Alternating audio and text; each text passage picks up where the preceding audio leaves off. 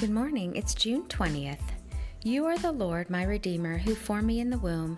You have said, I am the Lord who made all things, who alone stretched out the heavens, who spread out the earth by myself. Isaiah 44:24. Blessing and glory and wisdom and thanksgiving and honor and power and strength be to you, our God, forever and ever. Amen. Revelation 7:12. All my ways are pure in my own eyes, but you, O Lord, weigh my motives. Proverbs 16:2. May I revere your glorious and awesome name, Lord my God. Deuteronomy 28:58. May I serve you, Lord, with fear and rejoice with trembling. Psalm 2:11. May I give you my heart, and may my eyes delight in your ways. Proverbs 23:26.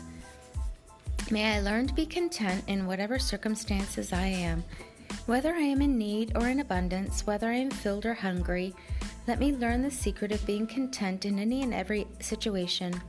I can do all things through you, the one who strengthens me. Philippians 4:11-13.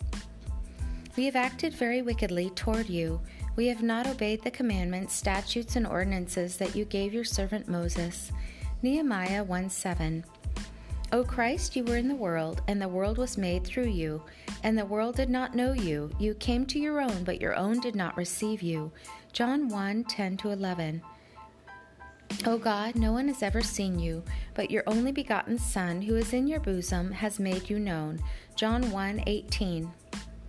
Your power, O God, toward those who believe, is according to the working of your mighty strength, which you exerted in Christ when you raised him from the dead and seated him at your right hand in the heavenly realms, far above all rule and authority, power and dominion, and every title that can be given, not only in the present age, but also in the one to come. Ephesians 1:19-21. You, God, who are rich in mercy, because of your great love for me, made me alive with Christ even when I was dead in transgressions. It is by grace I have been saved. Ephesians 2:4-5.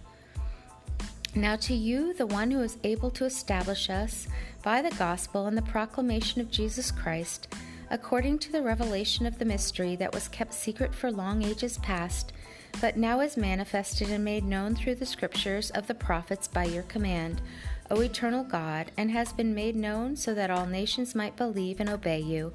To you, the only wise God, through Jesus Christ, be the glory forever. Amen. Romans 16:25-27. Walk with the King today and be a blessing.